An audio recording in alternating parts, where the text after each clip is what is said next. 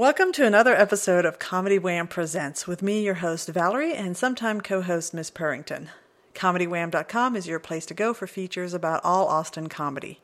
You can keep up with us on Twitter and Instagram at Comedy Wham or on our Comedy Wham Facebook page. In addition to podcasts, Comedy Wham brings you articles, album reviews, our monthly Comedy Wham showcase at Hops and Time in Lakeway on first Tuesdays. And as we approach our 6th anniversary and my personal 200th interview, I'm excited to announce that on Wednesday, January 19th at Fallout Theater, I'm going toe-to-toe with my good friends Brendan K. O'Grady and Duncan Carson of Sure Thing Records for my anniversary chat. Have you checked out our newly renovated events page for live shows in Austin, Houston, and now DFW?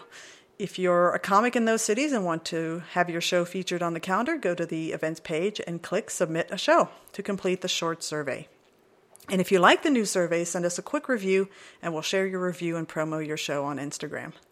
We've also joined Patreon. You can search for Comedy Wham on Patreon and check out ways that you can support what we do here at Comedy Wham. And we've got some fun treats for subscribers. And you can also PayPal or Venmo us. Now let's get back to our podcast. Launched in 2016, the podcast project brings you funny people and their stories. As a fan, I like to delve into a comic's background and motivations, and we usually take a detour along the way. Consider the interview a way for you to get to know the folks that make the Austin comedy scene one of the best in the country. And if you like this podcast, please rate and review us. Today, we are talking to the self-titled The Dumpster Fire of Austin Comedy. I don't know if that title still holds, but, she gave herself the title. She joined us on our online 2020 isolation comedy shows, cooking up all sorts of fun concoctions. She is the host of Banana Phone Open Mic at the Creek in the Cave, where heckling is allowed, permitted, encouraged. We'll find out soon. She's the co-host and co-creator of Backyard Sluts with our good friend Ariel Isaac Norman. And she's a recurring guest on one of my favorite local podcasts, The Fart Locker with JT Kelly. And she is my 198th interview and is here to kick off 2022. And now Comedy Wham presents our guest, Candace Medina. Hello. So understated. What a great introduction. It's like sometimes you forget all the things that you do, and then you're like, oh yeah, I guess I'm not worthless. No. That's fun. Thank you. That's really well researched. I like it. Thank you. Well, all I have to do is look at the events page and see the shows that you do. That's a good point. That is very valid. That's true. The Dumpster Fire of Austin Comedy. That is so funny because when I was a really new comic and I got added on to Do 512, I didn't have a bio, so I was like, is this cool? The Dumpster Fire. And I feel like that's pretty accurate for my style of comedy, especially when I was a newer comic, very all over the place, very, I don't know. I miss me back when, I don't know, I didn't have any expectations, and it was kind of just like for myself, and it was just really cute. But it's funny because I was when I was on tour this summer with Martin Henn and Colton Dallin, Andre Ricks, we stopped through a zoo bar in Lincoln, Nebraska, and I don't know how, because when I Google myself, this never pulls up, but even he was like, and didn't even know other credits, just a Dumpster Fire of Austin Comedy. I was like, oh gosh, I don't know if I want to be known that nationwide, but you know what? There are worse things, so I guess that's pretty good. Yeah, not bad. Well, you're going to be in for a ride. It's contained, so it's technically safe. Technically safe. I don't know. I'm going to have to research dumpster fires because I feel like, man, you could burn a lot in those things. But yeah, who knows? It's catchy. It's catchy. That's cute. Yeah, I did a good job. I'm happy to have it. I'll probably have to modify that. Well, Candace, welcome to, we're going to, open up reveal the curtains? Open up the curtains? I don't know. We're recording. I'm not going to reveal December. my curtains to you, Valerie. I don't know you like that. We're recording it in December of 21, but we're imagining that we're in January of 2022. Yeah. And now we're even gonna fuck up the timeline even more because Beautiful. I'm gonna open up with my icebreaker question, which is one word to describe your past. busted, tumultuous, I guess. One of those two, not good. It's not going to be a positive word to describe that. That's the only way. Yeah, I mean, it's what led me to comedy, is just being so broken. It's going to sound, and I think if we delve into my curtains, I think you're going to find that it's going to sound, a lot of this will sound really sad, but I think it just heightens how much comedy has saved my life, I think. In the ultimate long run of things. But yeah, the tumultuous are broken. I mean, either are great. Okay. Tumultuously broken. So I did a little homework. Oh God. And I looked on a professional website, and it has that you're an Aggie. Oh, that is true. That's true. I did do that. You have a psychology degree. I do. That is also true. So technically you have great insights into people. People always assume that. No, I just, I really don't. I guess I read people well, but the psychology degree, I barely got it. I was very not well back then. Still not, but especially back then. I changed my major a lot in college. I'm a very passionate person, so I had multiple majors and was kind of just doing what I thought would, interested me most. I didn't really think about vocationally what I was going to do. So yeah, I got my psych degree, but I don't do shit with it. But it was nice to like kind of skate by, which is like kind of how I get by in life. I think.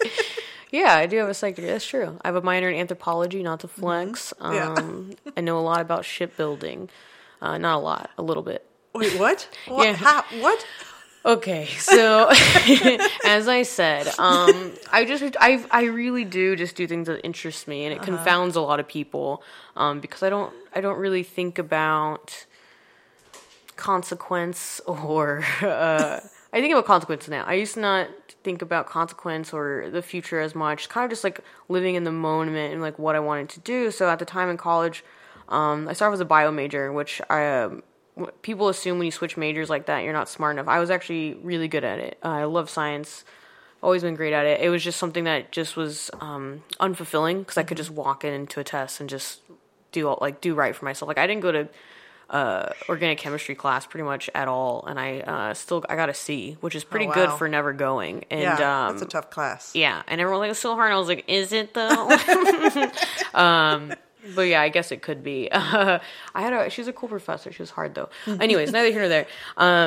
But no, it was because I was unfulfilled. I felt like there was something missing, or I just wasn't interested. It was like, because science makes so much sense to me. It's just literally plug and go. Like it's nothing. I mean, there are very interesting things that happen, and I learned a lot. But I definitely wanted to do a different thing, so I switched to anthropology. And because it was the first class that I was very interested in the human experience and like understanding like society, but human evolution and just humans in general, I think was very interesting. It was the first time I had ever tapped into that because I didn't really know a lot.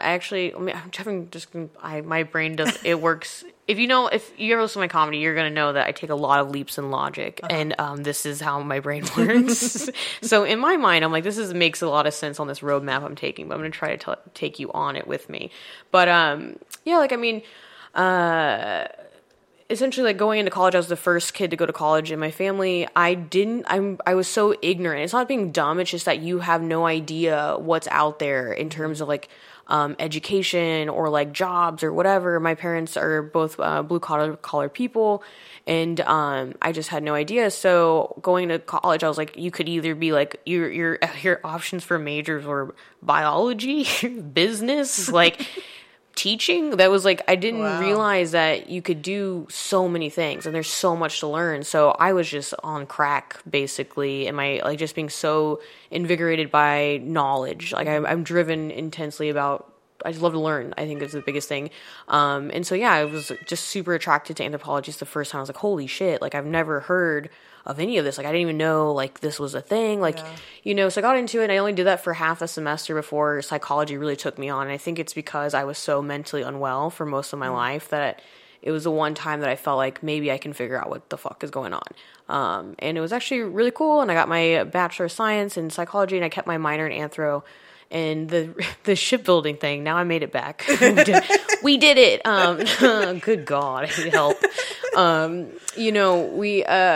I just was like, okay, this sounds very neat. Because I had already taken a lot of like biological anthropology, which is like evolution, and those kind of classes and stuff. And then I saw that there were courses like ships and shipwrecks of the Americas, oh my gosh, Romans, Vikings, and Arabs, and it was all taken from the same professor, who's a really cool dude.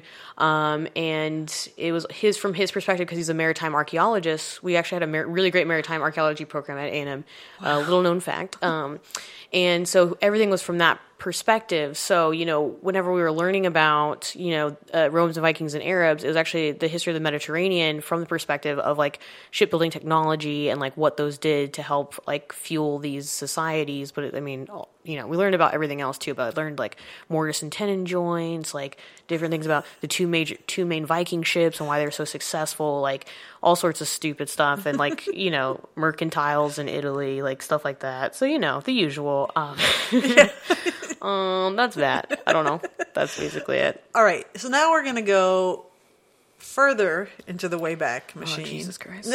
How much time? You know this. This is one question and we're 15 minutes in. No, I'm so scared. You're so fucked. No. You said that comedy, yes, we know. Comedy saved your life. Right. So that means if you've only been doing comedy a few years. Correct. Going back to before college, what role...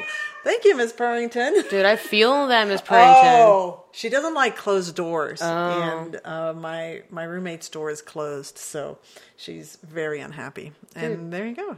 Happy 2022, because usually the last few episodes she's been completely quiet. You know what? So. We're about to wreak havoc in the world with this groundbreaking episode of Candace Medina, the Dumpster Fire of Austin Comedy.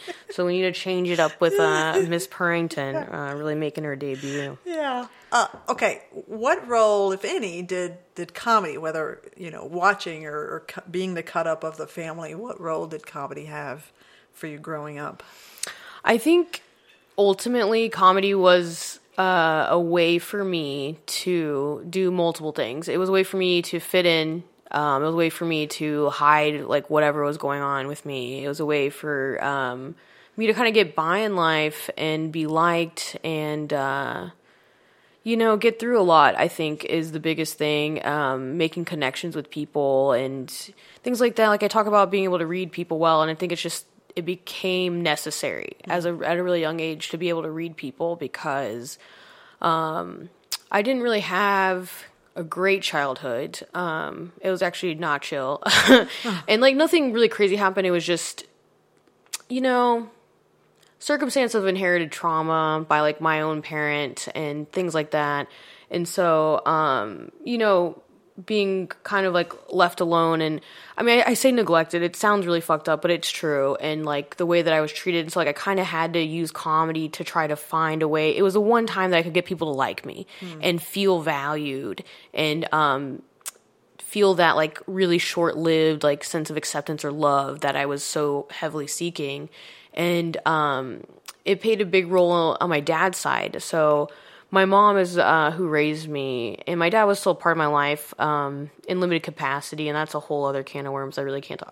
We can talk about it. But it's he's my best friend now, but it's I was definitely lied to when I was a kid about his willingness to be my parent, stuff like that. But who knows? Whatever. Who cares?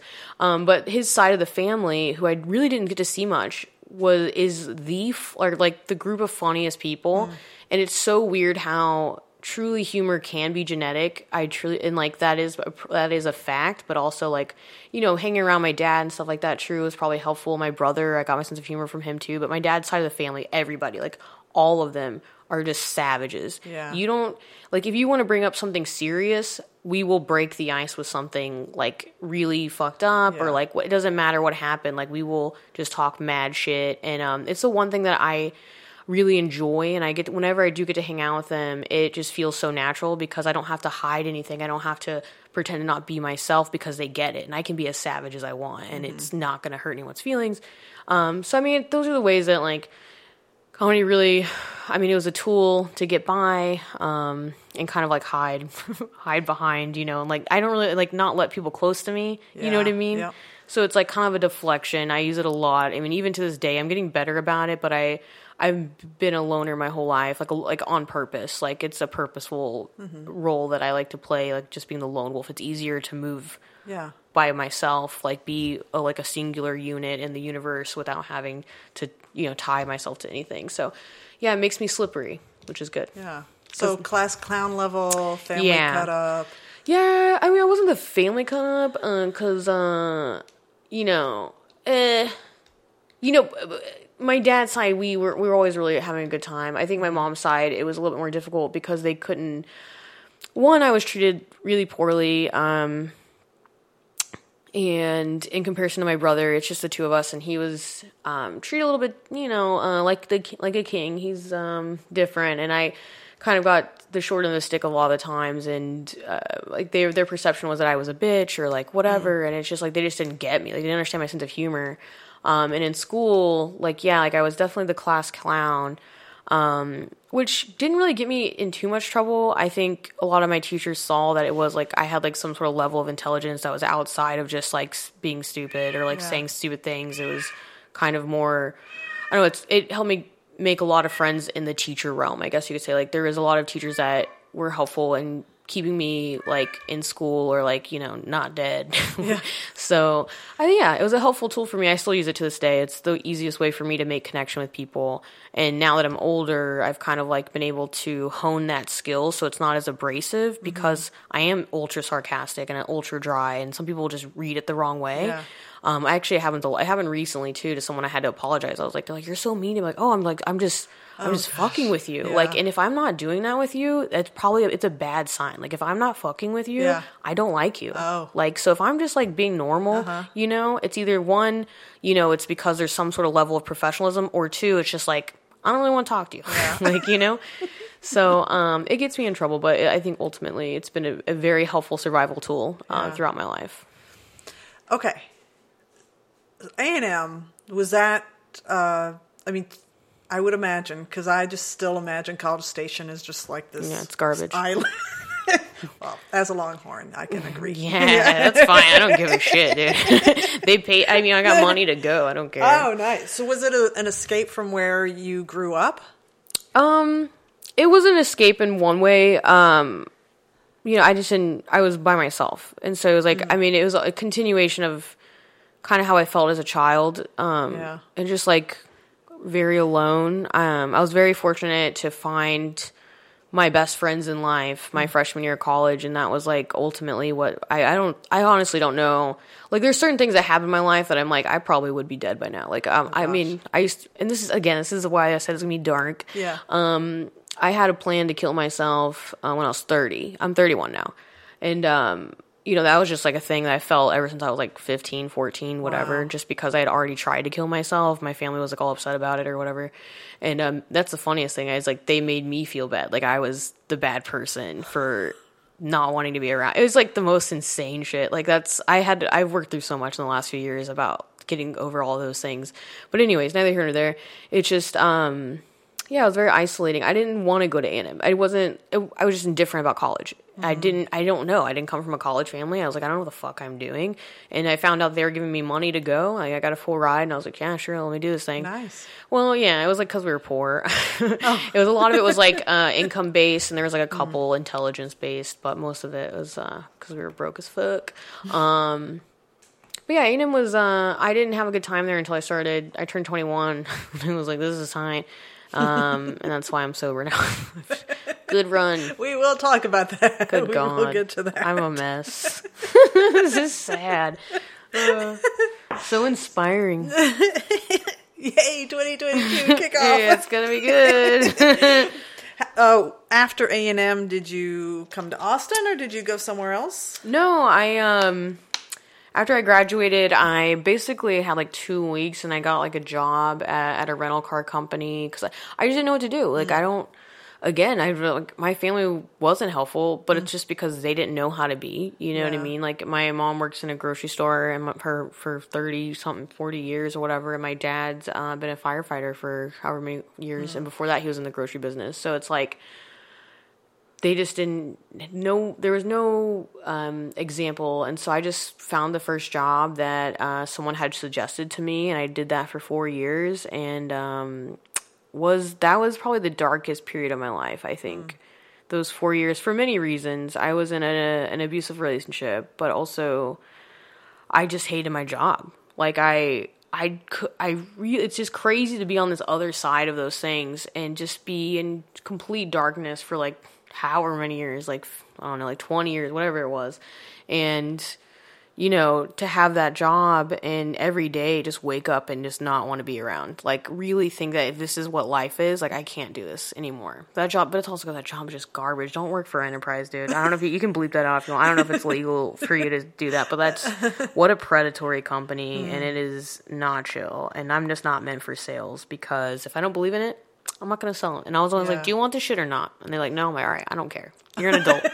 Do what you want to do. This is awful. Anyways, neither here nor there. So yeah, I was in Houston when I moved back, and I was there for 4 years, maybe, whatever it was. It was like, I left in, I don't even remember. I was 27 maybe when I left Houston, 26, 27. Yeah, I'll be 4 years in Austin coming up here in the next summer. But that's what I did. I mean, there was nothing really to unpack there. It's a lot of time that I wish, you know, it's maybe who I am, but it was very much like the darkest time of my life, I would say. Those 4 years, I think, after college were probably the worst. So even though you found your best friends in life at college, and granted, you took a crap job. Yeah, absolutely. And stuck with it for way too long. How did I do that? I don't even know. Which is surprising, given that what you did in college, or, you know, this is my interpretation. What you did in college is like you tried different stuff. Well, yeah, but you stuck with this one job for 4 years. Yeah, well, that's the crazy thing, is that, like, yeah, I had this sense of adventure and passion and willingness to try many things and do all this stuff, but I think what it was just being too afraid to take risk or do something different. And, you know, I was still, my mental growth was so stunted. Like, I truly don't believe I became an adult until like 3 years ago. Like, truly, like I was a child for a very long time. And so, like, you know, what it was my senior year, I got over like a really immature relationship, and then got into another relationship that felt more, mature, or like felt more serious. And it was, but it was also like a really bad experience. And it was just not chill. And then that person kind of like, you know, it's that time is almost like this. My mom put it the best way, was that, at that point in time when I was with this person, she said that it felt like the light was sucked out of me. And that's kind of the only way to describe how, like, it wasn't even just like it was like I couldn't even see a light. Like, I was trapped in this crazy mental place, and just nothing made sense. I think looking back, it was kind of, this is my life. Like, this is what it is. There's nothing's going to be good in your future. Like, you've never had anything good in your past, your future, your present. Like, nothing will ever work out. And I was just really fucked up, unchecked mental health problems, that I had no familial support. I had no, like, you know, partner support. I had no, like, you know, my friends were there for me, but, like, I was so trapped in this thing. Like, to give you an example, like, my best friend, who's still my best friend to this day, we've been best friends since 2009, who I met in college. She's Shannon. She's my favorite person. She saved my life. Shout out to Shannon and Catherine and Lucas. I love you all. And Kelsey. Okay, I'm done. But so she lived in the building next to me when I was like a year, like after college, and I got that job, and I was living with my ex, and she lived in the building next to me, and I wasn't allowed to see her. Holy fuck. Yeah. And I wasn't allowed to see her. Like, it was, and it's just one of those things, like, you don't realize you're in that place. Like, you know, people always talk shit about people who are abused, whether it be like mental or physical, whatever. You don't realize you're there, and like how hard it is to escape. You just assume you're normal, and it's like all the rules make sense. Like, there's these tiny little rules in your head. Like, you're like, okay, well, you know, don't do this because X will happen. Don't do this because X will happen. And it's just kind of easy to just stay in that realm because you're so afraid of causing a situation that could be problematic. So yeah, just like, yeah, my best friend living right literally the building next to me and never seeing her. I wasn't allowed to see her because I was told I was a different person when I was with her and that's not who I am. And I was like, actually, that exactly who I am. I'm not who I am with you. Yeah. You know, and it's really interesting. Control. Yeah, it was a very good time. Yeah, that dude's insane. And actually still insane because I was an idiot and 2 years ago, like kind of like let him back in my life in a way because I had to block him on everything because he's fucking crazy. And I was like, oh, he seems pretty normal again. Maybe we can like meet up or whatever. And then, yeah, he like popped off again. And I was just like, all right, we're going to like block him again. This is crazy. You know, and I really wish the best. Like there's no ill will there. You know, it just, to me, it is what it is. And maybe his perception of the situation is different, but mine and everyone else's perception of the situation is thought it was abusive. And it was never like physical, like, except for almost one time, and he like broke all of our shit in our apartment and stuff like that. It was a lot of just mental shit.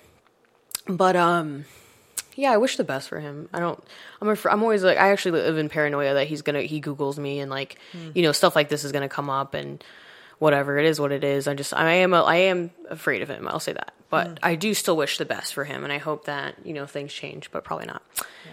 Ugh, let's cut that. All right. If I need to. Nah, it's cool, dude. Whatever. I'm an open book. Fuck it. I tell all my secrets on stage. Who cares? So what was it? Breaking point situation that got you to Austin, or was it just like No, it was the start of my life. Okay. So this is the coolest part about me. I think this is what you're saying, that now it's going to make sense to you. Like I have like all these passions. I do all this crazy shit.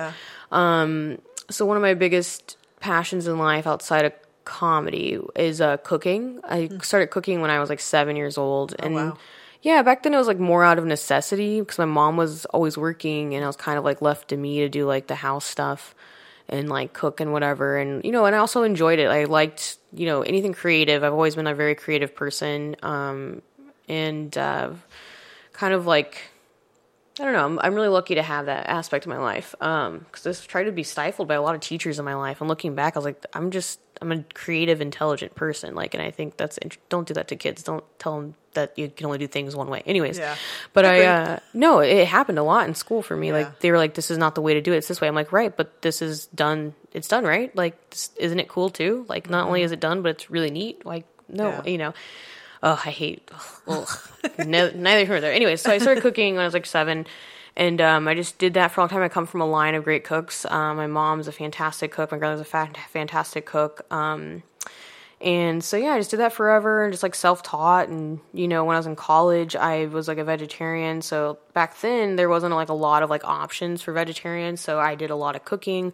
I got really into health. So I was doing like really healthy foods and versions of stuff and finding like how to make things and make things taste good and blah, blah, blah. And then fast forward to like whatever year, I auditioned. It was the year I moved to Austin. I did, or the year before, I auditioned for MasterChef season 9 and made it through the process, like a 6-month process or something. Like you do everything, like the food, you go to the open casting and then you meet with the producers and then they shoot your little promo and then you do all this other shit. And then, I finally made it. I made it out to LA. They flew like me and 78 other people out to LA and that was like the final audition. Wow. Yeah, it was pretty cool. Like it was the life-changing moment for me that like, I just like, I don't know, it was like this invigorating thing that happened and I was in like almost in disbelief that I'm going to cry. Oh. It's okay, by the way. No. Yeah, it's cool. It's cool to cry, dude. I love to do it. Of all the shit you've talked about, and this is the one? Yeah, well, just because I have this new sense of experience, like gratitude, and just being so grateful for the little part of me that just kept going. Because, like, I've done some cool shit, and I'm finally able to say that that's due to my sense of adventure and ability to take risk and willingness to learn and grow and work through the hard stuff. Like, go to the edges of the darkness and continue on and experience great things that not everyone is willing to make that leap. And I'm somebody who, because of this experience with MasterChef, and it showed me that, like, to make the leap and you will survive. You will be stronger on the other side. And But yeah, so didn't make it. I remember at the end of the week, they told us they took top 40 for the initial episode, and that was like the cook-off or whatever. And by the way, I performed very well in the kitchen at MasterChef. I didn't make it because I don't have a good enough story, and I was on new antidepressants that took away my personality, so my interviews were so bad. So that was that. It wasn't the food. I'm a great cook. Anyways, so they tell us that we don't make it, and they take us to Venice Beach. And I remember we didn't have our phones with us the whole week or anything, so it's like this really cool moment too to just be alone and like kind of just have this really cool experience, and it's like almost like it's yours. Like, I don't have to share it with anyone, and it's like the first time to have something so good and it to be just mine. Like, and I take us to Venice Beach. I get a fucking mad edible, and I'm just sitting on the beach, and just thinking about like how grateful and how cool that experience was. And everyone else around me was all bummed. Like, I didn't make it. I can't believe I didn't make it. People quit their fucking jobs. I was like, why don't you see if you make it first and then call your fucking job, you psycho. Like, and I was like, how, you know what I mean? Because like I will always take risk, but my risks are very calculated. There's a certain level of risk where it's like, that could really fuck your life up, but there's also like there's a tiny safety net built in, and so I don't understand whatever. So they're all freaking out and they're all pissed off and I should have made it, and I'm just like, damn, dude, like I can't believe I made it here. Like I can't believe I did that. Like I did that. Like crazy. Like why am I? And then I was just like, why the fuck are you wasting your life? Like you hate your life. You hate your job. Like you love food. You love cooking. I've never worked in a restaurant. I was like, let me go work in a restaurant. I want to own a restaurant. It's been my dream for so long. Like, let me go do that. So come back to Houston. And then I had a friend at the time who was like, just moved to Austin. And I was like, okay. So I did. I quit my job, got a job in a restaurant through a friend, like a different friend. Like, I'm so grateful for everyone in my life because it's crazy the amount of work. There's more things that people do for you when I'm like, because my whole, you know what I mean? My voice in my head is like, you're worthless, you're not worth anything. Like, and there's these people who put stock in you and you're just like, oh my God, I'm so grateful. And that's why, okay, another side. My friends all the time, like, obviously it's not anymore because I'm sober, but when I would get drunk, I would be like, I'm so thankful for you. Thank you so much for being my friend. And everyone would be like, what is, they would call it pulling a Candace. And I'm like, because you have no idea what it's like to be so alone forever and just be so grateful for any ounce of like support or whatever for nothing in return. Like it's so crazy. Anyway, so I got to Austin through all those means, and I was a server. I was a 27-year-old server. And I remember my aunt who married into wealth, really wealth, not just like old. She married into ultra wealth. And she called me, and she's always the one that calls when everyone thinks someone made a bad decision or whatever. And so she calls me, and she's like, you're moving to Austin to be a server? And I'm like, yeah. And she's like, well, my girlfriend runs a charity out there who hires people for catering and restaurant who need to get back on their feet. And I literally was like, I'm not a fucking drug addict. Like, this is a purposeful choice, you know? Yeah. And it's like, this is the moment that I realized, like, fuck everybody, dude. Like, because there was this vision I had in my head for myself, and I knew I wouldn't let myself fail. Like and back then I was a different person, so unconfident, so afraid of everything. But this was my first big leap, my first big adventure, and I did it. And I fell in love with the restaurant industry and was like thriving. Like within 3 months, I got my first promotion to like lead server. They had me open one of the other restaurants because they wanted me to set that culture and that tone. I just have an affinity for hospitality, and probably because it's like that need to be liked and like want to serve other people because I feel like it's gonna make them like me. Shout out to childhood neglect. But I loved it, and then I worked through the restaurant, like all the jobs, and my goal was to work in a kitchen that I respected, you know. And so within 3 years, I hit that goal. I worked at this restaurant, this amazing chef named Courtney Watson. She's fantastic, and it was such an honor to get to work with her. I learned a lot in that kitchen and just be so proud of that food. But like from someone who has no formal training, who literally just started restaurant, like barely learning to like be able to do that. And through all these experiences grow my confidence. Like, you know, even being in that restaurant, I felt so afraid, and I was like, my anxiety is always so high, and I'm such a perfectionist. It's because, again, it's that need to like be perfect because you think that people will love you if you're perfect. Shout out to child neglect. Okay. And yes, I mean, that was the thing that changed everything for me, was that, you know, having this vision and like letting that passionate side of me be fueled and push me forward and to grow from it and start little by little to become an adult. Because again, like, I really think that like my childhood just created, and, you know, years of abuse, like whatever, like just created this like almost feeling like you're a kid. Like I feel like not even like I didn't feel like a grown ass woman like until like recently, because it was just me feeling like I was so incapable that like, oh my God, I'm so afraid of everything in the world. People are going to know that you're incapable and like unqualified and all these things. And but the thing is, like, I and so many other people are so much more capable than we believe. You just have to take that risk, because in that gap, you will grow. Mm-hmm. Whatever you don't know, you will grow and you will learn. The problem is when people don't learn from their mistakes, and that's the issue. Yeah. Neither here nor there. But yeah, that was the life-changing thing for me that taught me risk and what that can do for you, and just saying fuck it. Like, I don't have a vision for the future, like, you know what I mean? And I do now, but back then I was just like, I'm just happy to be alive. For the first time in my life, I truly see my future for myself. Yeah. And at the time it was restaurant. Now it's not, but that was a big choice for me too. That broke my heart, you know, in a way, you know, choosing comedy and realizing like, this is, I'm shooting the moon, dude. Like, I'm going to go for it. And, that was a big thing too, but very fortunate to have so many passions in life. And, all these things like saved my life, and all these people I met along the way saved my life. So yeah. Working the restaurant business does not, and this, you know, maybe a misconception, but does not usually afford a lot of free time. So when did you hit your first open mic? Yeah, I hit my and first... why? Okay, sure.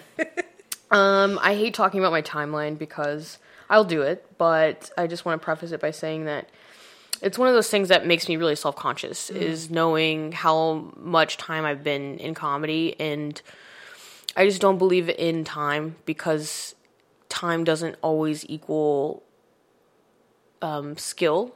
Just because you do something doesn't mean you know what I mean, someone who's been in it less time, you know, whatever, it doesn't matter. It's just one of those things. But either way, it was, what is it, 2014? It would be 2020, so this would be 2019.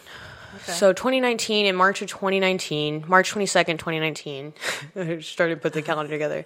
I believe the 22nd or the 14th. 22nd sounds right. Or the 15th. 14, 15, or 22nd. Those are all sound good numbers. Okay. One of those days, we're going to say 22nd because this is 2022. Yeah, we're going to go 22. That sounds like a good omen. I like it. Yeah, so I was hanging out. At the time I was working at this restaurant, and I met a really good friend whose name was Casey, and at the time I was trying to get back into running. Like when I first moved to Austin, I gained like 20, 30 pounds just from binge drinking and being in the restaurant industry. Like it was like literally the worst scenario for someone who is like me, who really does love to get fucked up and loves. Now I realize why, but back then I was just like, I like to party. No, I like to forget. So yeah, I was just drinking all the time, and I just got into craft beer. I was working at a craft beer place, so I'm drinking like 300 calorie IPA, like drinking like 6 to 8 of those every day, if not more, plus liquor on top of it. Yeah, I mean, not to brag, but I'm fucking elite level champion, drinker. They retired my jersey. So yeah, like, you know, and so I met this person, and she was a runner, and I was like, oh, that's great. Like, I want to get back into running, because back in the same time in college, when I got really healthy and was doing vegetarian, I was also got into running really heavily. And also like combined with an eating disorder, that's a whole other thing. Good God, my life is a fucking wreck. But I'm still here. Got him.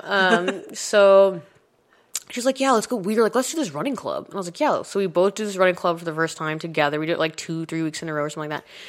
And at one of them, she's like, do you want to go see my girlfriend at an open mic? And this is Ariel Isaac Norman. This is how like our paths collide, and like my life changes and all the great things in my life. And I was like, yeah, let's go. And here's the thing is, I'm not a comedy fan. Like, I grew up and my family's really funny. I did listen to like some Jeff Foxworthy tapes because my dad loved Jeff Foxworthy. My dad loves SNL, so we'd watch that and stuff like that. but I'm not a comedy fan. But this is the crazy thing. So we go to Mr. Tramps. Oh, gosh. So if you know, we go to Mr. Tramps, and this is how much I realized I held comedy in such a high esteem. Like, I knew I did. Like, the craziest thing is that my life has been pushing me to this path forever, like the whole time. And I kind of realize that now. And I don't really necessarily believe in destiny, but I think that I'm very lucky to have found this path that I think was my ultimate, like, purpose in a way. But because in college I wanted to audition for like an improv troupe. Like, I was just always these small moments, and I was always really good at public speaking. It was like these really small moments that kind of collided. And so we go to Mr. Tramps. And we're in the front of the bar. And if you know Mr. Tramp, shout out, dude. I love that place. I'm so sad to see it not a thing anymore. But you can't recreate a vibe. And they have this curtain to the back. And that's where the open mic was. Every Wednesday and Sunday. And it was a Sunday. Or no, it was a Wednesday. I'm a liar. Because Wednesdays was Mitch McCulser's day. And this day was it wasn't. It was Mitch McCulser. Doesn't matter. And I was so nervous to even cross that curtain because I respected even these shitty open micers. So I didn't even realize it about myself. I was so nervous I couldn't even go in there. I was like, oh my God, like I can't even go in there. Like, they're gonna, oh my goodness, like, these are famous people. Like, this is my perception, dude. What a fucking nerd. So I watched the open mic, and I remember just instantly being so enthralled because even the bad comedy, you're just like, holy shit, like, these people are like doing this thing, like, just so much instant respect and just like, holy crap. And coming out of that experience and being like, I could never do that, like, literally. And I went back like another week, and I was just like, oh, I really wish I could do that. I could fucking never do that. And like, I just can't. I'm so jealous of these people. And it's like knowing that there's like this thing in the back of my mind who's always wanted to do this, and I guess I never admitted it to myself. And yeah, there was like one day I got really fucking high and went to this mic, and I was just sitting there, and I was just like, damn, just fuck you guys, is so good. And it was like that night I went home, and I remember telling someone, like, I want to do this, but I can never fucking do this. I would never be able to do this, right? And I woke up the next morning, and my brain just started writing jokes. Like, I just started writing, and I was just like, what the fuck? And then the next week I was back, and I did my first open mic, and it was... good God, I remember like just being so high and just being like, and not only that, but it went pretty well for like my first open mic. And it was just like, I don't know. And from there, just like this, I don't know.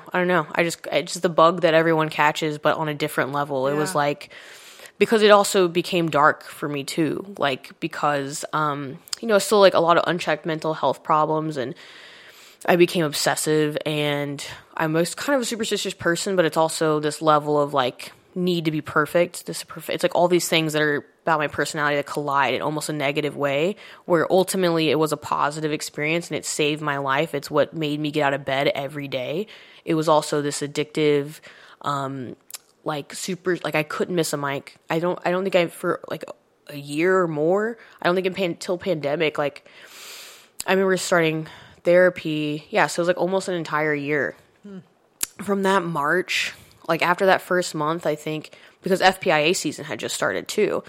So I remember I was 30 days into comedy when I did my FPIA set, and it was so enthralling, and just I was so proud of myself because I know how hard I worked on that fucking set and how far I've come, and how my family for the longest said like that was the only, just do those jokes just because they hated everything else. But I'm so proud I don't fucking listen to anyone but myself. Anyways, but yeah, I mean, it just started this whole process for me where once I figured out the circuit, I just wouldn't miss a mic. And then it became as many mics as I can hit in one night. But then it was like, I don't know, my brain just functioned. It just made sense. And so like, I remember like mic to mic, it's just changing things. And like my brain just starts writing. Like, I don't know, it was wild. But at the same time, it was very crazy for me because honestly, like, I was doing pretty well for someone who was pretty new. Mm-hmm. And I was very lucky to have the people who were supportive in the beginning. Like Craig Fergola was one of my first friends, and he was supportive and really helped me a lot, especially through that first FPIA season. And Ariel taking me under her wing, and You know, I got to apprentice for Off Script, and that's for like one of the shows that made me the comic that I am now. And you know, just like all these little small moments and just getting all these opportunities and people seeing in me something I didn't see in myself. But also it was the dark side of really intense imposter syndrome. Like not even just like, oh, it was like bad. It was like I was in therapy and my brain would convince me of the craziest shit. Like I would have good sets and I'd be like, not good enough. Like you gotta work harder. Or I would feel like if I missed an open mic, my world would fucking fall apart. Yeah. Like I could not miss a mic or else I would somehow regress. And then I would have these intense feelings of like, you have to quit now because people are going to realize you're a fraud and everyone's going to hate you. Like it was like, but it was on such a real level. Like that was my reality. And so for the longest time, combined with my social anxiety, even though I'm like very outgoing, people perceive it's like I also have this very intense social anxiety because I feel like a burden to the world. And so for the longest time, I felt that way. And I don't really feel that way anymore. But I felt like a burden to the world. So I wanted to minimize myself. Like the only time I was able to be myself and really talk and at length in public was to be on stage. And anything outside of that, open mic stuff, I had to keep to myself. Unless people talked to me, I could not talk to them. And so I think I had a bad reputation for a very long time within the original Austin comedy scene and even going into the post-pandemic, just because I get really nervous to talk to people because I feel like I have nothing of value to say, but I also feel like I'm bothering people when I talk to them. Wow. So, yeah, that's that in a nutshell. Very big nutshell. So, here we go. Okay. My turn. Question one. Oh my God, I was kidding. Oh, Jesus Christ. This is a 5-hour-long podcast. It is. Oh my God. Oh, I'm so sorry. I'm so self-important. Look at me. God damn it. This is like really triggering a lot of you gotta stop talking. Jesus Christ. I'm bothering you. Okay. So I was seeing your name pop up right before the COVID shutdown. And I was lucky that Colton knew you and you came on to our online shows that we did. And I mean, instantly fell in love with you. And you did such wacky, crazy things. Yeah. And for an online show, that's kind of what we needed. And with everything that you've talked about, now it makes sense. I'm old, okay? Mm-hmm. So me too. I can sometimes pick up on things. And we asked you if you wanted to be a host because Colton was burning himself out. And you basically ghosted me. Oh, okay. Maybe you don't remember it that way, but that's how I felt. And I'm like, definitely not. Was this too much pressure? Oh, dude, let me give you a little insight. Okay, one, never knew that Colton wanted me to host. I remember wanting to be like a regular segment, and then I thought I had told everyone I couldn't do it anymore because I feel like on a professional level, I would never ghost it. Here's what happened. I did the segments a few times, and they were really fun at first, but then they became a huge stressor to me because I have that need to be perfect and to perform well, and it was just really hard to not get the feedback I need to adjust to get my act to the way I wanted to, and especially shifting gears into an online world. And I'm the kind of person who, I mean, if you know my comedy, like I change in every room depending on what I'm doing or how I'm feeling, like whatever my set it'll be different, And so for the online show, there was no feedback to understand how to adjust. And I'm really big about like making changes and not making the same mistakes. And so not really knowing, how the performance went, or if it was stupid or if it was insane, and I think the nail in the coffin for me, because it became a big stressor. I was like, oh, this is, and it's because I still was very unconfident. Like I was finally getting my stride at the time of the pandemic in comedy, and really finding my, learning, on the road to finding my voice, which even now is so different. I'm like, I'm so glad for the pandemic, regardless of what anyone else. I'm so sorry to everyone else's career who's got fucked, because it's what I needed. Because on those online shows, that the last one I had, I remember I had a really funny one, like the one prior, and then the last one I had was in front of really big names, and it felt like a huge bomb, and my whole family was watching, And I just was like, fuck this. Like, and it wasn't even just the online thing. I actually made the decision to quit comedy. Holy fuck, Candace. Yeah, I quit comedy. And no one knows that except for those closest to me in the scene. And I told myself, you know what? You've had such a great run, and it's taught you a lot. It saved your life, but you don't need this thing anymore, you know? And I'm obviously lying to myself. But I really meant it. And no one believed me because I had said it. And there were times where there's one other time before pandemic where I told some showrunners that I quit. And that was true. And I obviously was just taking a break. It's what I needed because I was working myself into the ground. Yeah.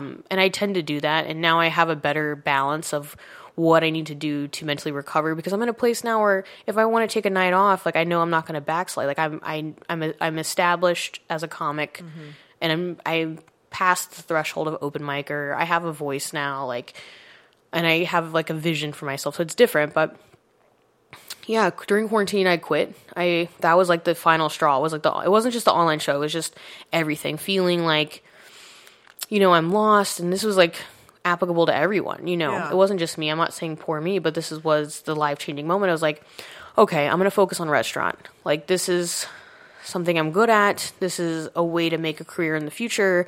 A lot of great things were happening at me at my job.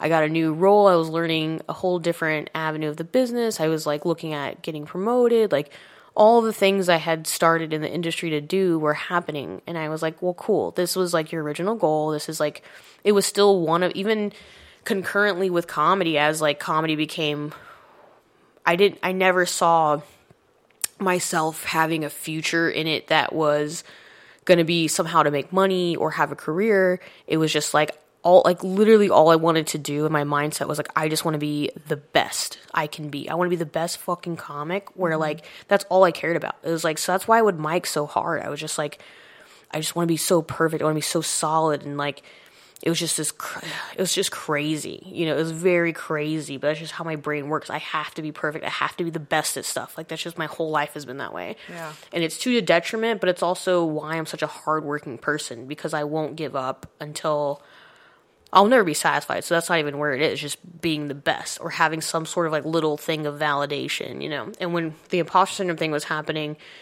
that was impossible to achieve because all the validation I was getting, I would convince myself that people were lying to me, that people were trying to fuck with me or play tricks on me. And my therapist, when I finally did get into therapy, she was like, what purpose would that serve? I was like, it's a good point. But yeah, so, yeah, that was a weird time. And I'm really grateful for my friends in comedy who, one, were like, yeah, okay, shut up. Like, you're, and I would, and it did piss me off. I remember right before I came back, once things started opening, I remember going to a party, and it was a comic's birthday or something, and where everyone was meeting up, and I didn't know everyone was going to be there, right? I just thought it was like close friends, whatever. And there was all these comics, and everyone's like, man, we've missed you, we haven't seen you. And I was just like, I got so pissed because everyone was like, you have to come back, just come one open mic, come on, please. And this sounds like I'm bragging. It's not a brag. It was literally a dark time for me, so fuck off, everybody. Like, well, everyone's begging me to come back, I'm so good. No, it was one of those moments where I actually got very angry, and I was like, I don't want to do this, and I want you to respect my decision. This was a hard choice for me, like, because it's giving up something that is so, like, unmeasurable, like, the amount of love and appreciation I have for comedy. And so that was that. And then the next week, I was like, I was just in bed, and I just, you know, my friends were still texting me to go to open mics, and I finally was like, yeah, I'll go. And I went, and I remember my friend texting me, Craig Fergola. He's still, like, you know, what a good friend. Like, truly, you know, everyone hates him and shit because he's a mess. No offense, Craig, but honestly, get your shit together. I love you, dude.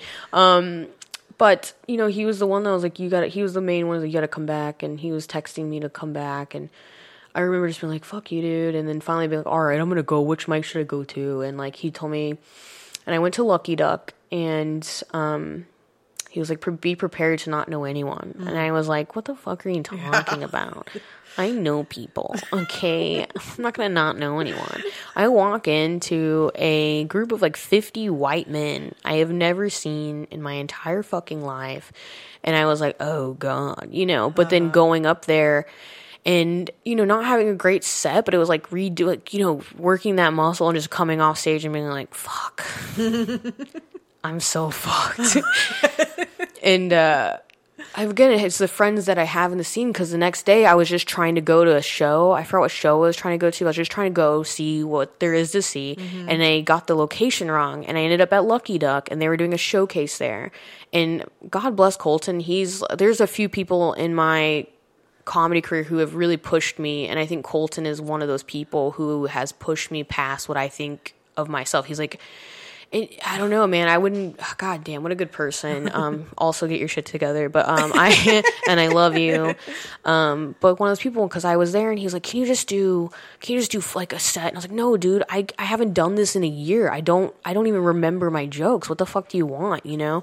And he's like, "I just need you to do 6 minutes." I was like, "I can't do 6 minutes. Like, this is so funny looking back. Like, 6 minutes to me now is a slap in the face. But it's like, I was like, I can't do that. And then I just got my little set list together, went up there, and just like fucking had such a great set for what it was. You know what I mean? Like, and just coming off stage and being like, oh my God, I've missed this. Like, I can't, not do this ever again, and then going through those growing pains of being back in the pandemic was just one of the most beautiful things. There's all these moments that I wish I could bottle and relive, because they are honestly so beautiful and simultaneously being so painful, and there's just these awful growing pains. And, just the mental strife I went through with comedy for the longest was just one of those things. And a lot of people go through it, so it's not unique to me, but the intensity with which I don't think is normal, because I already struggle with mental health. And I think, honestly, it was very fucked up. And like, going to open mics and trying my old material, but then like trying to write new and hating everything, being like, this is so bad. And like really talking to someone, like I was talking to one day, I was like a few weeks after starting back, like a month after starting back, and like hitting mics as much as like all the mics that you could at the time, because there weren't a lot, and talking to Jay Wycotton, and he just being like, I don't think I can write anymore. I think this is it for me. I'm going to have to quit. Like, I don't think and him just being like, yeah, maybe you should. And I was like, and I remember this was the moment for me, because I remember being like, fuck you, I'm not going to quit. Like, in my brain, I didn't say that to him, but I was like, all right, yeah, maybe. And then, I don't know, just like, there's those little small times you just keep leveling up, your writing gets better, and you get better, and it's those growing pains that I live for, that's what makes comedy for me. It's not the good sets, it's not getting booked, it's literally the hard work, the grind, the writing, the rewriting, the like failing, and having these little moments of growth that are so personal, and people around you can see it, but maybe not on the level that you do, or they won't tell you. And I think also the other thing is, being a woman has been really hard, because I don't get the feedback, especially because I was antisocial for a long time. I don't get the feedback, that other people get. And I think that was hard for me too, is because not knowing what other people thought of me. And comedy is about validation, but having people come up after shows and saying it was funny wasn't enough. I wanted, people I respected to say, I had a great job up there or whatever. But that's the thing, is I didn't really get that. So honestly, it worked out, because it made me work even harder, because I was like, I guess you're not good enough. You got to keep working. So I just kept going. But yeah, yeah, that's that. Okay. Next question. I don't even know if I answered the first one. Let's keep going. Yeah. All right. You just did the Comedy Wham Showcase. Yeah. And it was so cool to watch you, because my memories of the online show were you were just being wild and crazy. Yeah. And I knew you were a hard partier. Yeah, okay. And you just... Yeah. And I'm not even, out there. Well, someone's got a problem. Yeah, we got it. Thank you, Valerie. You have made no secret about being 100+ days sober. Mm-hmm. And watching you the other night, it was like watching somebody commanding a court. You took a risk. You got up. I don't know if this is just part of what you usually do, but you stood up on a stool, on a high top chair, and you commanded the room. You commanded the audience. And it was really cool to watch, and in my brain thinking, you know, this is somebody who's getting her shit together and she's figured out how to hold the audience's attention with comedy and not with being a wacky person or a wacky character. Yeah, I'm not going to take offense. I do want to address that. On the online show, there's definitely a wacky character, but that's because, and this applies to even what you're talking about in a way. If a room is, to me, I read rooms pretty well, and if a room is not 100% conducive to maybe being like the sterile scientific way you would want a room to be to deliver a polished set, then I will not do a polished set. So, for instance, the comedy show, I didn't want to just do my jokes verbatim because, one, my jokes can only be sold if I sell them, and it's in the way that I do them, and it doesn't translate through the internet. So, for me, I wanted to do something that was abnormal or different, or somehow being able to command this fucking unknown room, which is literally infinity. It's the internet. Yeah. And trying to find a way to push myself to do something out of my comfort zone. And that applies to exactly what you're talking about. And my comedy isn't wacky or goofy. I think that I am just someone who, now I think the growth that you're seeing, where it's this newfound confidence that I have in myself to know that I am my own safety net on stage. So I've been having a lot looser sets, and especially if the room is odd. Like that was like a room that was like outdoors and like kind of spaced out, and that's fine. But it's like I can't do a polished set there because I think on a certain level, like the only things that work in a room like that might be like one-liners, short jokes and stuff like that, which I don't do. So for me, it's going to be about the performance and like, how can I sell this joke, right? So these jokes that you were telling are my jokes. They're just deconstructed. So I would just lose the set, kind of like absolve the structure and let myself be loose with it while still hitting the points on the roadmap for the jokes.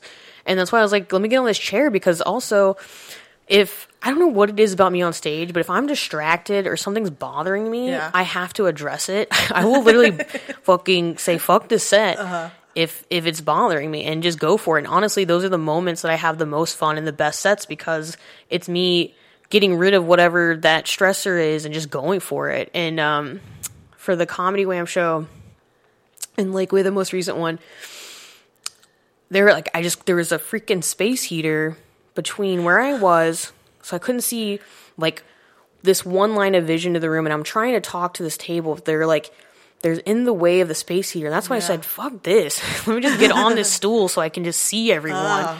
So it wasn't about being like goofy or insane or whatever. It's like, let me find a way to solve this problem and still perform for these people. And it's also fun for me. I said, let me fuck this set. There's times when you can see in my set where I say, fuck this set. I'm just going to have fun. That's what I'm here to do. Yeah. And that's when I get like these responses of these people who genuinely enjoy my comedy or my set, because it's like, there's always different, because I'm so responsive to what's going on around me. So it's like, I'll abandon a set like that. Like if there's that kind of issue, if there's someone talking, I will literally stop what I'm doing, and I don't give a shit about that. I will bomb the rest of the set if I have to, if I'm going to call you out for being disrespectful, like in a fun way. It's just how I am. I don't know. And like, these are the thing that I've unlocked recently. And I talk about these small moments in comedy that are only for me, that I live through, that I just want to bottle because they're so great. And there was a moment that happened to me recently. And it was kind of like the thing that changed my comedy life. Like, it's what gave me the confidence to say fuck this set, you know? And I think I've been building my way to this because I have these little moments of it happening where when I'm so loose, but I'm still in the set, it's just what makes it. It gives it that like fucking flourish that I constantly working on. And there's that moment, and it happened. And so now my sets a lot lately have been super loose. Like, you know, if I feel like, if I'm reading the room and they're not really responsive maybe to a polished set or whatever, then I'll abandon it. I'll work on some new stuff, or I'll do different transitions, or I'll just go into crowd work, or, you know, it just depends. But I really do value these looser sets that I've been having. And part of that is like, I change stuff up all the time. I take a lot of risk in my sets. There's times where set to set, like I'll have 3 sets in a night and they're all at the same place, or 2 sets in a night at the same place. And I don't want to run the fear of the audience getting bored, but I also don't want to be bored. Mm-hmm. So I'll flip stuff. I'll write new opens, like right before I go on stage, addressing something like, you know, maybe something the comics said before, or something I want to address about what I'm wearing or something, you know. So those are the things I do to keep myself loose and to have those like off the wall sets that are just like, you know, it's just having that trust in yourself. Like, I think a lot of comics get really in their head and they want to perform it the same way. They want to be polished, and all those things are important. But I think it's also important to trust ourselves as entertainers, to know that inherently we are funny, and just being human is funny, and fucking up something is funny. Like, and just your trust fall into yourself. Like, you are your own safety net on stage. Like, you will be funny. Like, and that's why I love this new era of comedy for myself, because it is just saying, letting it go, and just knowing, one, the jokes in themselves I work so hard to fucking make them perfect that they're going to be fine. They're my safety net. But ultimately, if I do go on a tangent, I am my own safety net, and I can fall back into my set. So it's like, you just got to trust yourself. And I learned to trust myself on stage. I learned to believe that I'm actually funny, you know, which was the struggle the whole time, is not believing it, not believing anyone else either. So yeah, that's it. But thank you. That's exciting, right? That you have reached that point, because few things that you've gone through afforded you that feeling. Right. Because I've never felt secure. And it's like one of those, like, not even just like, not even talking like self-esteem secure. I mean, like, literally physically secure, mentally secure, like none of those, financially secure. I've never felt those things. And I think this is the first time in my life where I do. Like, I think even within the last 30 days, and this is probably tied to my sobriety, it's totally tied to a lot of things you know, my work ethic, being proud of myself, like, in multiple avenues, like throwing myself into comedy and realizing, like, that this is it for me. Like, I'm doing this with everything I have now, and really pursuing it, and knowing that I could fail, but at the same time, I've built so much for myself that if comedy doesn't work out, like, I will be successful in a different avenue. So I'm just confident. I don't know. I think it's the sobriety thing, probably, to be honest. I mean, a lot has changed in the last 60 days. That has just been magnificent. Like, I've just had great experiences, like going to Skankfest, and really, that was the craziest mental, personal journey that when I try to talk about it with people, it's so hard, because it was the biggest mental journey for me, comedy-wise and personally. Like, it was beautiful, and it was there that moment happened where I talked about unlocking the thing that everyone else, like the people who love me most, are like, I just want to, like, Colton's always saying to me, like, I just want to see you go and just because I know you can do it. And it's because he's seen those moments in me when I just let go and I'm just on stage just like fucking going. And it just, I did it, you know, and I had this moment. But the funniest thing is, it was just such a tumultuous journey. Those 4 days at Skankfest was really awful for me, honestly. I mean, it was a lot of reasons. I faced every anxiety that I could possibly have. I was anxiety on 10, 11 for fucking like 5 days straight. And it was the most stressful, craziest thing. And it was so personal and no one could get it. And I thought I was going to quit comedy. Like, before the set that I'm talking about, 20 minutes before that, I was like, you're going to quit. This is it for you. Like, this is your last. Jesus. But I meant it, you know, and it was like, I was like, you've done so much, you've tried so hard, and you're just never going to be this. Like, you're never going to be as, like, big as these names. And not that I'm saying, like, because Skankfest is great, it is just a different caliber of audience, and, like, there's a lot of just, you know, factors into it. It was a great experience for me because I don't fit in. I think that's why it was a great experience for me. And I'm so grateful for that experience. I'm grateful for Rebecca Trent for giving me that experience and being able to do that and trusting me as a comic to do that. And, but it was hard because, one, I don't fit in. Like, even like redeveloping my style personally, like fashion wise, and like how I look on stage and how I present myself has changed in the last like 60 days. Like everything's changed about me. And so going there and everyone's like, mostly it's all men. and then it's like, and then all the women there are like dressed down and they're like kind of like vibing. And I've never been to Skankfest. I don't know what to you know, but I'm always true to myself. So I was like, I'm going to wear my little dresses that I like now and like look all adorable because I am. And, but it's just this level of nervousness that I had never experienced. And also being sober and being afraid. And this is a point in my sobriety where I was legitimately afraid of alcohol. Like I was scared like that. Like, I was afraid that if I just had one drink, like, you know, I just can't explain. It's just this fear. Yeah. It was a weird point. But I was so afraid of everything. And you're surrounded. Like, all the green rooms were just surrounded with alcohol. And I'm just sitting there, like, anxiety on 10 because, one, of where I am, the pressure to perform, and then that I always hold myself to this really high standard that is, like, almost impossible to be that perfect, but I just can't help it. Just especially when I'm anxious, my brain just takes me there. Mm-hmm.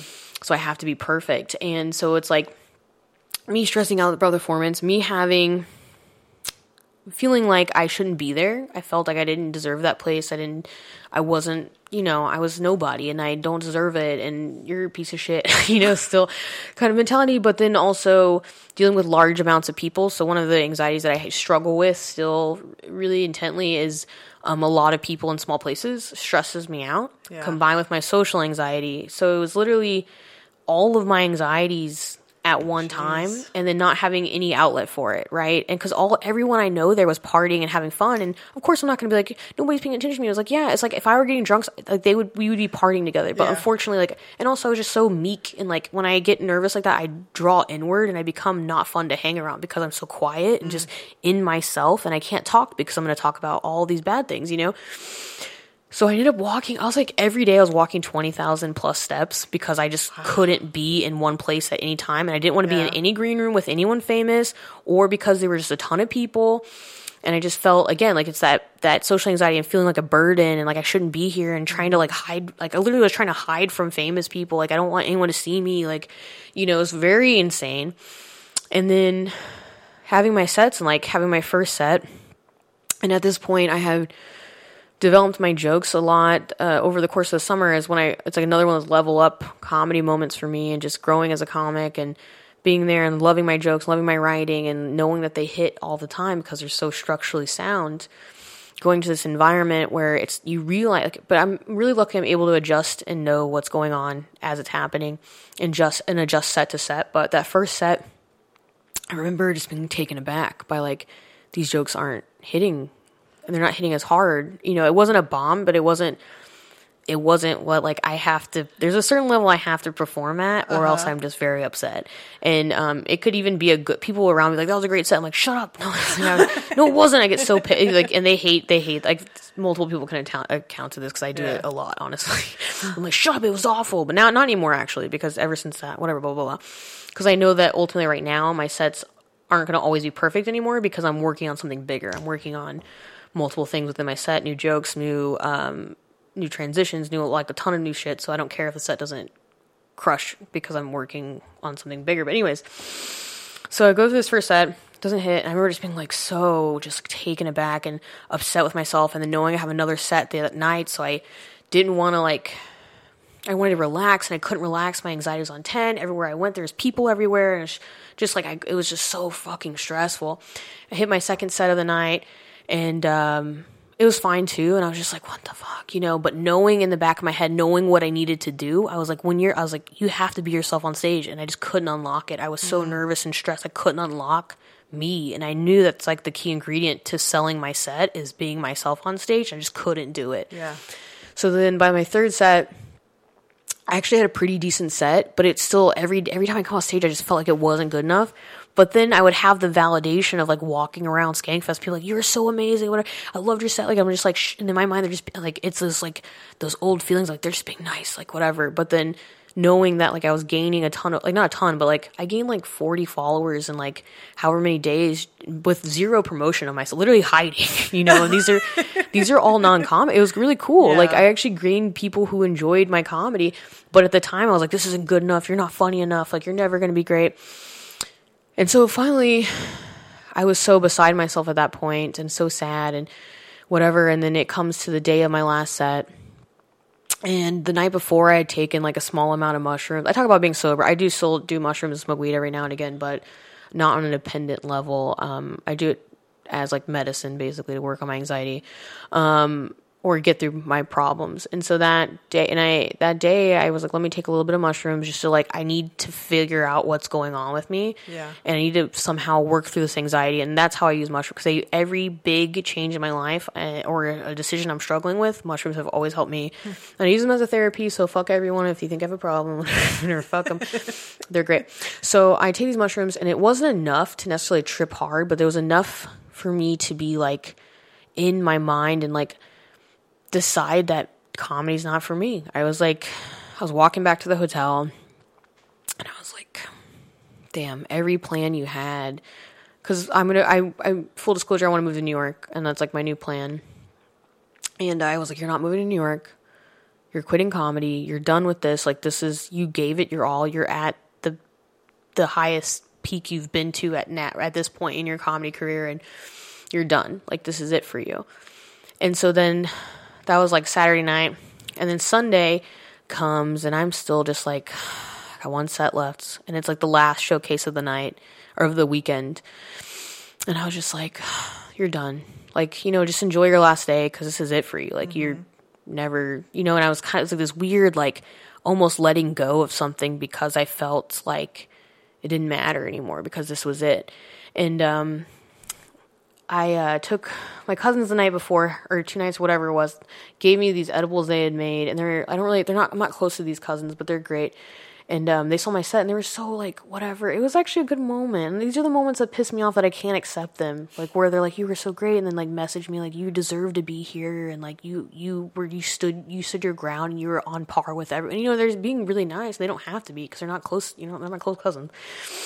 But anyway, so I take this edible that they told me wasn't that strong, and I am legitimately fucked up for like 8 hours, and my set is that night, and I'm still like fucked up. Oh, wow. And I have like a huge, even when I was drinking, I have a huge rule about being sober on stage. I always have, even as like an open micer, because it was important for me to be sober and have a clear mind. Mm-hmm. And so I'm just like, fuck. And then, so then there's like all these like, I don't want to do this. Like, you're quitting. Fuck this set. Like, and I was telling my friend, I was like, I'm not doing this set. I was telling Colton, actually. I was like, Colton, I was like, fuck this set. I'm not doing my set. He's like, well, give me your slot then. And I was like, no, I'm not giving you my slot, but I'm not doing this fucking set. I'll let you know. So it's like 20 minutes before my set. And this whole time I had been like avoiding all these famous people, and like I had these like cute little moments with like they don't know because they're names, and like they don't remember people. Like I learned that from some other issues. But you know, cool stuff. And so I'm in the green room for my set, and I'm just thinking about, there's like, it's like something like all of these things are coming in my brain that I've been like I think on the sub level been working out the whole weekend. And I'm just like sitting there and just thinking, and going on stage with no plan. I was like, I don't know what it was. It was just this level of like feeling like I was nervous, but I was like, you're going to be okay. Like there's something, and because this is the thing I've been trying to channel, if I could just let go, I knew I would have them, right? And so, but it was crazy because I'm about to go on stage, and I'm like the last like no name person of the night. Everyone else around me, like in the green room, were like bigger names and whatever.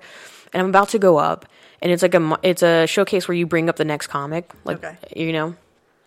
And walks in, and he's like, I'm going up next. And I was just like didn't say anything. I was like, all right, whatever. So I go tell the showrunner, I'm like, hey, I'm gonna go up next. And so he goes in, and then he's talking to Shane. I go in, and like, I don't even know who Candace is. And I was like, it's me. Hi, I'm Candace. He was like, well, yeah, you can go up next. I'm like, no, you go next. I don't really care. Like, you know, you go. Like, he's like, no, I'll bring you up, and then you bring me up. I was like, no, just go. And he's like, no, you go. And I was like, fine, I'll go. And it's like this really chill moment, like, you know, because I have this newfound respect for comedy-wise, whatever you guys feel about it, whatever.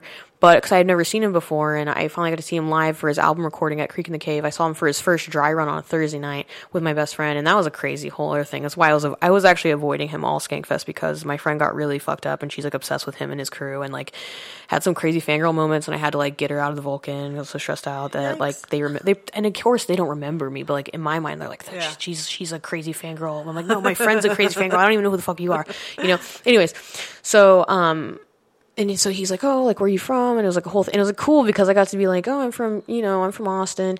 And like, I know he's seen me around. Like, you know what I mean? I always wonder, like, did he put it together? I don't know. Anyways, shakes my hand. He's like, I'm from Austin. And he's like, you're going to do so great. You're going to kill it up there. And like all this stuff. And I was like, are you doing a bit right now? Because I feel like you're being condescending. And he's like, no, I'm just really drunk. And I was like, okay, cool. And, but it was cool of me to have, like, finally just be like, what, you know, because and that's, I don't know, whatever. I'm always myself, which I do appreciate. So I did that, and then so I go on stage, and I remember, like, 2 comics before me. Some comic was like, because again, this festival is very, like, male-driven, kind of like, I wouldn't say, I don't want to mince words, but it was, you know, it's like, weren't really necessarily welcoming of female comics, I would say, in a certain way. And again, please don't mince my words. It was a great festival. I loved it. It was amazing. It's one of a kind, funnest thing to ever go to. So much fun. And I was grateful to go. So I, again, don't want to get in trouble about this. But, and the comic on stage, like 2 comics before me, I was like watching to see what was going on, kind of just like trying to get information, see what the room was like. And he's like, some girl did something, like some female comic was up there. And a lot of comics would do like, they would get drunk and fucked up and just like do multi-set, like be with each other on stage and just like do weird shit. So this girl was like not funny with who's up there with him, and he was like, give it up for women in comedy just trying their best, you know. And so it just fucking, I don't know what it was. It was like this moment of unlock. I just hit the stage, and all I'd open with is just give it up for women in comedy just trying our best, you know. And then it was like I don't know what it was. It was like a new bit that I was working on at the time about my sister's bachelorette party, but it has a twist ending about, you know, women suck, but then like women end up being really great by the end of the joke. So I get them with that joke, and then the rest of it though is just me talking so much shit and just like basically roasting the whole room, roasting individual people, just like that's like that. Finally had that set. I was capable of like no material, just fucking going. Wow. And like it was I thought I could never feel high again from comedy. But and then I got to announce, and I remember at the end of my set, I was like, I'm not even gonna do fucking jokes for you guys. You don't deserve them. Fuck you. And I was like, you guys ready? Whatever. And I still can't listen to the tape now because I don't want to fuck that moment up for me because I know what it was. You know what I mean? Yeah. And I'm not just making it up. Like, because someone texted me the next day and was just like, I want to let you know you rose to the occasion last night. Like, that was amazing. So it's like, I know it was cool. Like, you know. And so, but it was that thing that I just like, I don't know how I did it or whatever, but I unlocked it, and it was just the highest moment. And part of me was so sad that I couldn't explain it or share it with anyone because they just couldn't get the fact that I was like in such a dark place.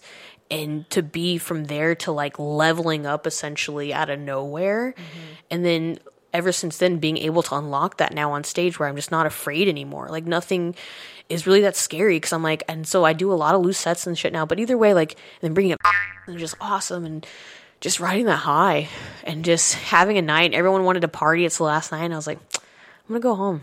Like, wow. Cherish that moment. Cherish it. I wanted to bottle it. But yeah, so I don't even know what your question was. But I don't even remember. And sadly, we have to start reaching the end, and we haven't talked about a number of things. Okay. But since this is our first episode of 2022, I think what I would want people to get out of this conversation is, you know, there's a lot of shit that happens in our lives, and cherishing that moment where you can finally let go, where the universe is telling you let go.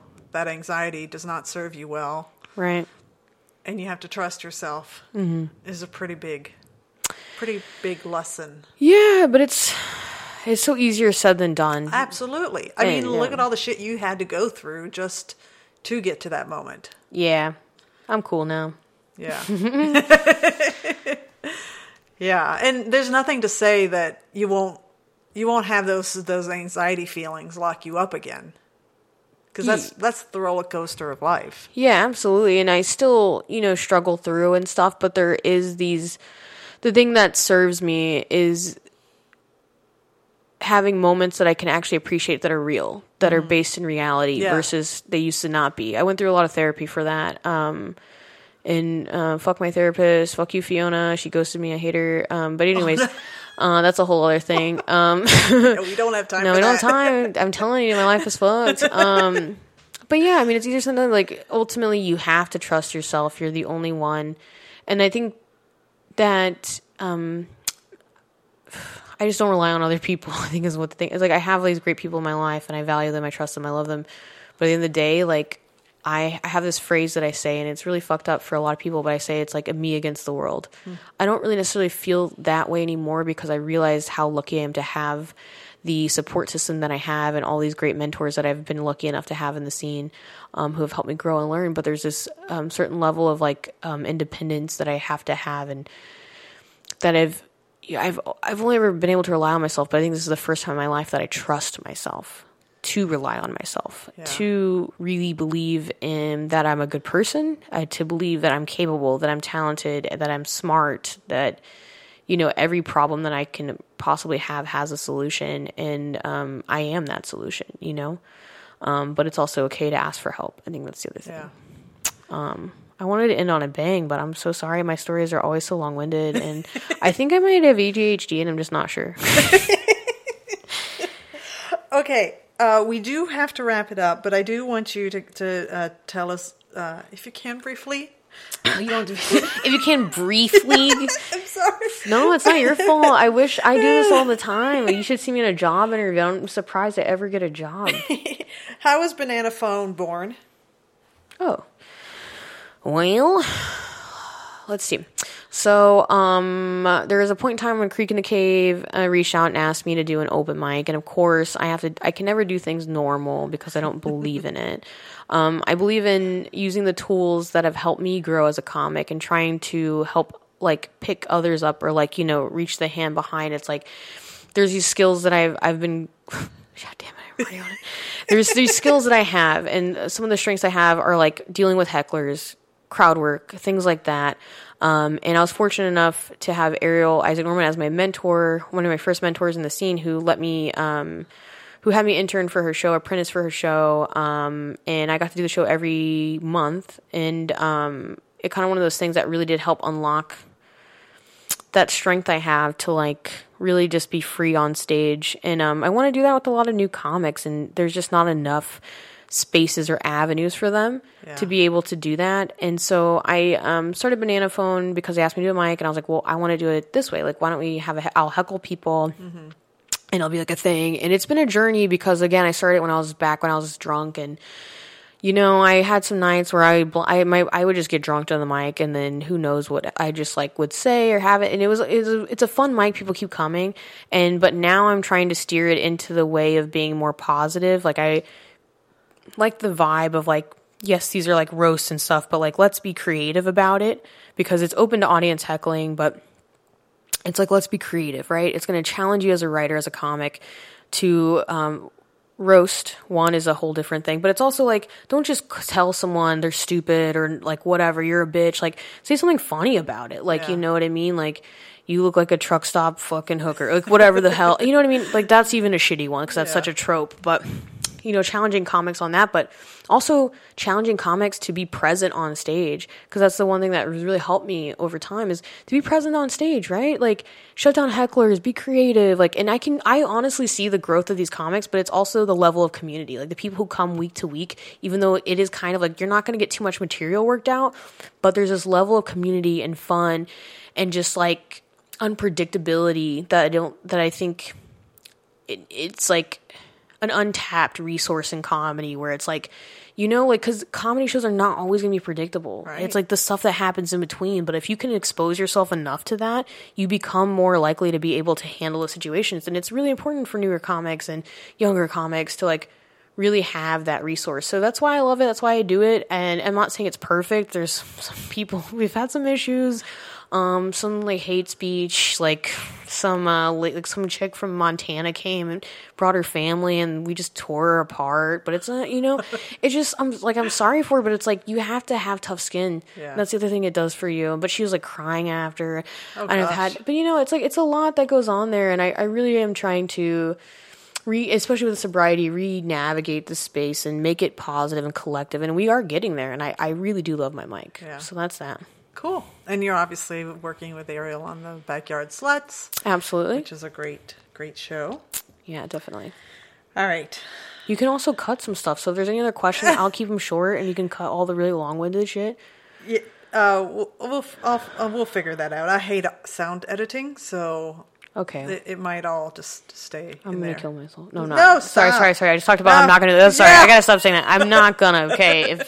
If you know what I mean, I won't do it. I'm actually gonna wrap up and say I have one more question for you. I'm going to keep it concise. Well, you have to, because that's the thing. Okay. Pick one word to describe your future. God damn it. Probably just God She damn it, storms one word. off. My future. Fuck.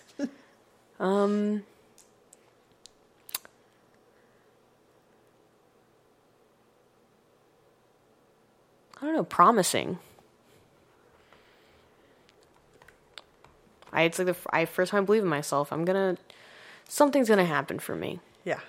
I feel good about that, and I don't feel like an asshole for saying that like I used to. Like I work really fucking hard, and anyone can attest to that because I still mic like crazy, and I'm still doing shows like whatever, and I work my ass off, and I think that hard work pays off, and combined with natural talent, and I'm just kidding, but truly I think it's promising.